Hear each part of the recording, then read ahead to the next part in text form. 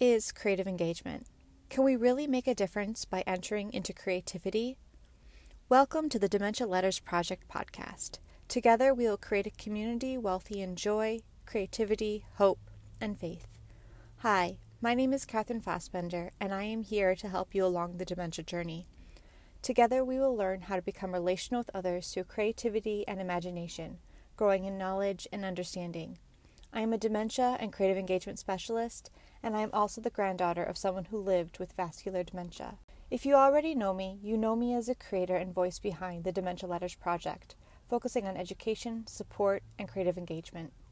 As I shared in the last episode, this podcast partners with my blog and professional work, and will help you take action steps towards building community and better serving those living with dementia. I view my work from the lens of a family and professional care partner. Creative engagement is using our creativity and imagination to connect with others. We use storytelling, poetry, art, music, theater, gardening, and maybe even crafts as something we can do together to become relational with one another. We tap into the part of the human spirit that dementia can never take away. Through this, we honor the dignity and purpose of each individual, helping them live the life they are seeking to the best of our ability. We find success, community development, and joy.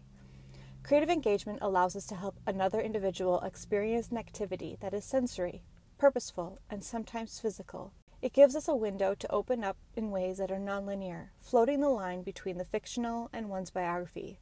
It allows us to dance the line between the verbal and nonverbal. As human beings, we are created to create. This plays out in our careers, our families, our hobbies, and interests. It is crucial that our creating never stops, especially after the diagnosis of a form of dementia.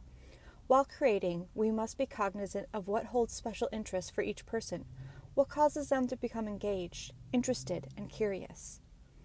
Creative engagement plays out in many different ways, and its success is often determined by the value it brings to any one particular individual or community while participating in an activity. In the big picture, it can change our community, much like the work of Anne Basting with the Penelope Project and I Won't Grow Up. On a personal level, it can change the world of an individual, their outlook on life, their joy, hope, and can connect them to others in meaningful ways. As care partners, it can change the way we see aging and dementia, becoming a stepping stone to improve the way we care for others and build communities. Programs rooted in creative engagement cause us to laugh and to smile, and sometimes to cry, but they always tap into the beauty of human connection. It brings together the emotional and physical elements of our being. It does not force us to recall specific information. We can be and we can become the person we seek within ourselves. Creative engagement is not just some light and fluffy feel-good care model. It has research and success stories from hundreds, if not thousands, of individuals from across the globe. The evidence behind the use of creativity cannot be ignored.